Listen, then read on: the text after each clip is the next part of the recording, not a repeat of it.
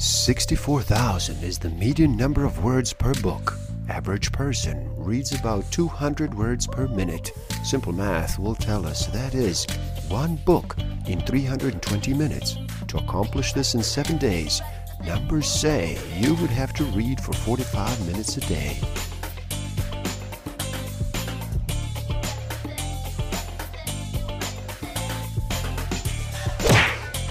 Don't forget to subscribe. Hit that notification button, like, comment, and share. Enjoy. Hello, and happy day. How does slowing down sound to you today? Would you like to reduce the noise for just a bit? Are you ready to make a choice and decide to listen? My name is Igor SF Walker. I'm here to remind people to slow down, to reduce the noise, to walk their lives into a natural flow. Welcome back to the Book of the Week series. Every week, as I read another amazing title, I share it with the world.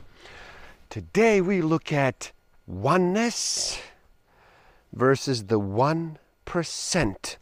Shattering Illusions, Seeding Freedom by Vandana Shiva.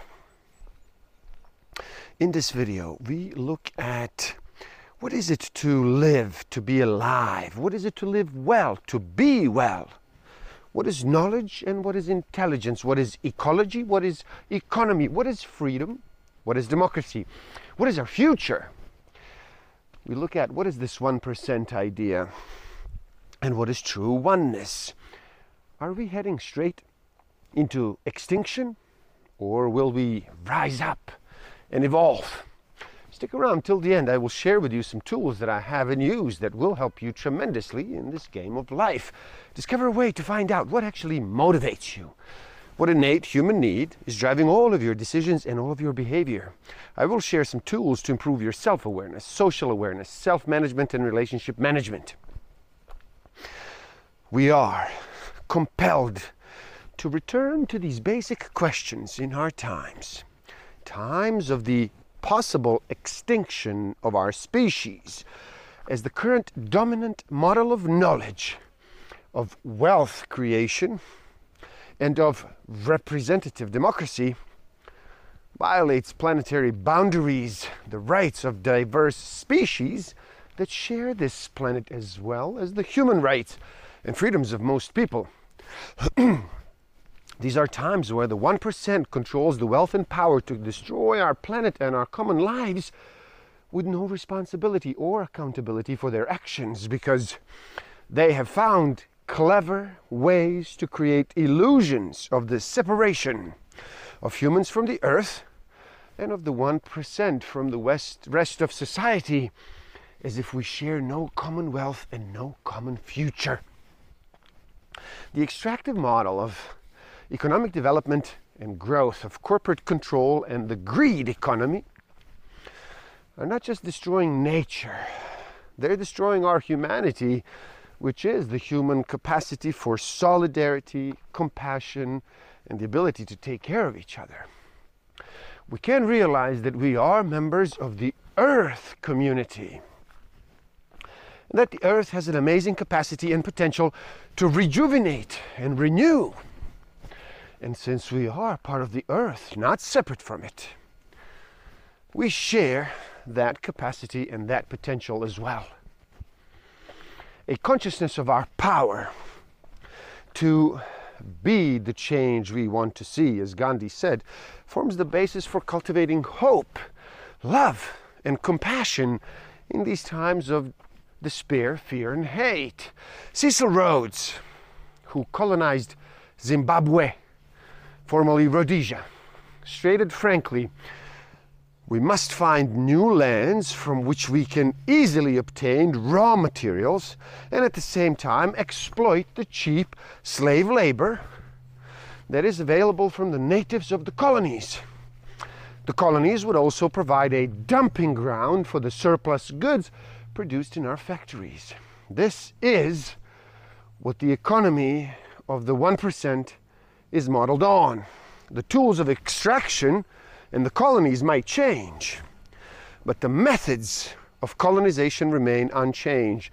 Grab and steal what belongs to others, make it your own property, collect rents from the original owners, and then convert the displaced into cheap slave labor,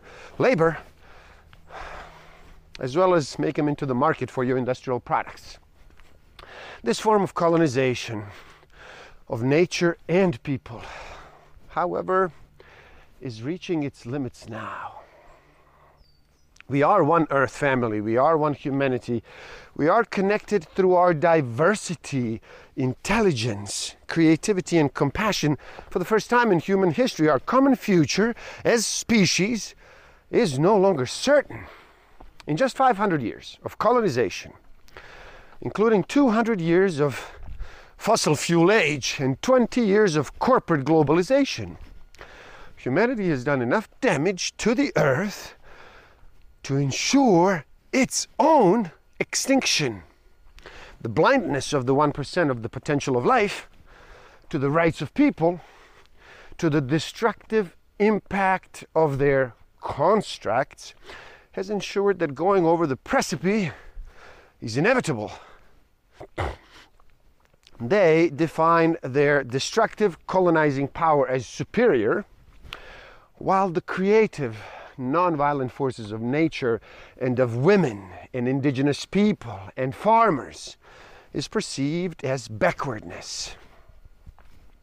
Quantum theory taught me the 4 principles that have guided my thinking and my life's work. Everything is interconnected. Everything is potential. Everything is indeterminate. There is no excluded middle. We are interbeings. The quantum world is not made up of fixed particles, but of potential. A quantum can be a wave or a particle. It is indeterminate, therefore uncertain. It is not separable, not local. Therefore, action at a distance becomes possible. And contrary to the mechanistic ideal of nature, human separation, the observer creates the observed. An interactive, interrelated world becomes possible. The money machine, facilitated by the mechanical mind, allows the 1% to extract wealth from nature and society, defining their extractivism as scientific, economic, and human progress. The denial of self-organization, intelligence, creativity, freedom, potential, autopoietic evolution, and non-separability in nature and in society is the basis of domination, exploitation, and colonization, enslavement, and extraction of nature and diverse culture, of women, indigenous people, of farmers and workers through brute power and violence. The rest is an ecological crisis, a human crisis of hunger and poverty, of deepening inequality, of marginalization and uprooting, dispossession, and the creation of refugees. Linear extractive system based on violence is at the root of economic inequality and the polarization of the society into the 1% and the 99%. They are the basis of new forms of enslavement and an unprecedented exercise of disposability and extermination. Ontological schizophrenia is another characteristic of the mechanical mind. The knowledge of how to make a product or develop a technology is separated from the awareness of the impact of that product or technology on nature and society. This translates into a separation of rights from responsibilities. GMOs represent ontological schizophrenia in the extreme. When it comes to claiming intellectual property rights to seeds and life forms, this GMO is claimed to be a novel, an invention.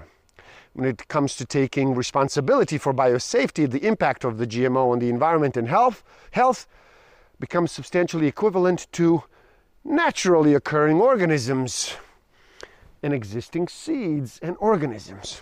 The same entity is simultaneously constructed as a novel and as a totally new invention when it comes to the rights, ownership, and collection of royalties. And as natural when it comes to avoiding responsibility from harm created to nature and people. 1% is not just a number. It is a system, an economic system shaped by the rich and powerful, where the unbridled greed and accumulation are seen as virtues to be rewarded by societies instead of aberrations which must be kept within limits through social and democratic process. A model in which who produces, what is produced, or whether anything at all is in fact produced, are questions that disappear from the economic equation. They are replaced by tools of money-making, making money, or what Aristotle called chrematistics. It effects an economic apartheid between the haves and the have-nots, which translates into an ecological apartheid between the lives and live-nots, not just in the human family, but in the earth family. The rise of the 1% embodies a will to exclude, an urge to exterminate. Its inevitable consequences are ecocide and genocide. The Oxfam reports the economy of the 1% reveals that the richest own as much as the 3.6 billion do, the bottom 50% of the humanity, while the wealth of the richest 62 people in the world increased by more than 45% between 2010 and 2015, an increase of more than $500 billion from 542 billion to 1.76 trillion. The wealth of the bottom half fell by just over $1 trillion over the same period, a drop of 38%. In 2010, 388 individuals had as much wealth as the poorest half. In 2011, that figure was 277. In 2012, it dropped to 159. In 2013, it went further down to 92. In 2014, 80. In 2017, it was just 8. Then as now, the issue is control. Then as now, the prejudice of the super rich and their fear of women, the poor, the migrant, and the colored shapes what they call science. This is presented as the ultimate objective truth, when in reality it is the articulation of subjective prejudice, of fear of the other, of the uncontrollable urge to dominate. During a dozen or so years following 1953, all but one of the Nobel Prizes in physiology or medicine was awarded for research sponsored by the Rockefeller Foundation. Society cannot tolerate a biology whose metaphysical base is outmoded and is misleading. Society desperately needs to live in harmony with the rest of the living world, not with a biology that is disordered and an incomplete reflection of the world, because it has been thought to accept the above hierarchy of sciences. Society today perceives biology as here to solve its problem, to change the living world. Society will come to see that biology is here to understand the world, not primarily to change it. Biology's primary job is to teach us. And that realization lies our hope to learning to live in our harmony with our planet. Epigenetics and agroecology are the sciences for the future. Reductionist biology is a primitive science of the past. The Oxfam reports on the economy of the 1% states that the 188 of the 201 leading companies in the world have a presence in at least one tax haven. 9 out of 10 World Economic Forum partners have a presence in at least one tax haven. It is estimated that the tax dodges by multinational corporations cost developing countries at least $100 billion every year. A global network of tax havens further enables the richest individuals to hide $7.6 trillion. If taxes were paid on the income that this wealth generates, an extra $190 billion would be available to governments every year. All geoengineering solutions to climate change are simplistic and non-ecological and focus on blocking the sun, either by reflecting sun back by mirrors, or creating artificial volcanoes, or spraying aerosols. But the sun is not the problem. Fossil fuels and the fossil fuel-based industrial system, including industrial agriculture, are the problem. The sun is essential, for without it, there would be no photosynthesis, no life, no food. Climate change is a disruption of the Earth's processes to which she regulates the climate. The consequence of this disruption is climate chaos and extreme and unpredictable events. Geoengineering will only aggravate this disruption. We will need to protect ourselves from vested interests and be sure that choices are not influenced by parties who might make significant amounts of money through a choice to modify climate, especially proprietary intellectual property. Nature is more than a human construct or an object of human manipulation for short-term benefits. It is a creative force of the universe. To be alive is to live in the ecocene. I refer to the ecocene as both the ecological process of the Earth and the biosphere that shapes, maintains, and sustains life.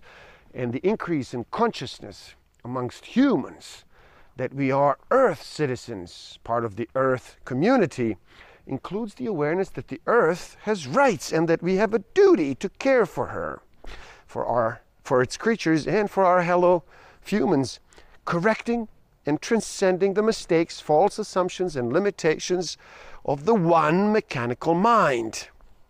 This is the new story that a resurgent humanity is writing by breaking free of fossil fuels, GMOs, and the cages and prisons of the mechanistic reductionism, breaking free of the mechanical mind, the money machine, and the pseudo-democracy ran by the money machine, which is robbing us of our histories and our freedoms, of our self-organization and our future. Our futures and our freedoms depend on our diverse stories. Simplicity and nonviolence are the basis of an economy of well-being, and such an economy must be localized. Human history throughout the ages, between the power of domination and destruction, mastery and ownership, and the nonviolent power of co-creation, cooperation, coevolution. The power of violence and destruction comes from separation from nature and from each other. Our nonviolent power comes from interconnectedness and oneness. This is why seed by seed, farmer by farmer, plate by plate, we are solving an alternative based on intelligence and science, responsibility and awareness, care and compassion. And there you have it. Oneness versus the 1%. Shattering illusions, seeding freedom. Please do help out. It is easy. Simply like this video so more people can enjoy it. Share it too and spread the word. Leave a comment and share your thoughts. Subscribe to my channel and stay up to date. And the link to this book is in the description below, so buy it and read. Never stop learning, especially learning about yourself and nature. So gift yourself by taking the free human needs test on my website and find out what actually motivates you. What innate human need is driving all of your decisions and all of your behavior. And if you feel you are ready to improve your self-awareness, social awareness, self-management, and relationship management even further, do check out my Master of Life Awareness program. Links are in the description below. Thank you. Love and respect.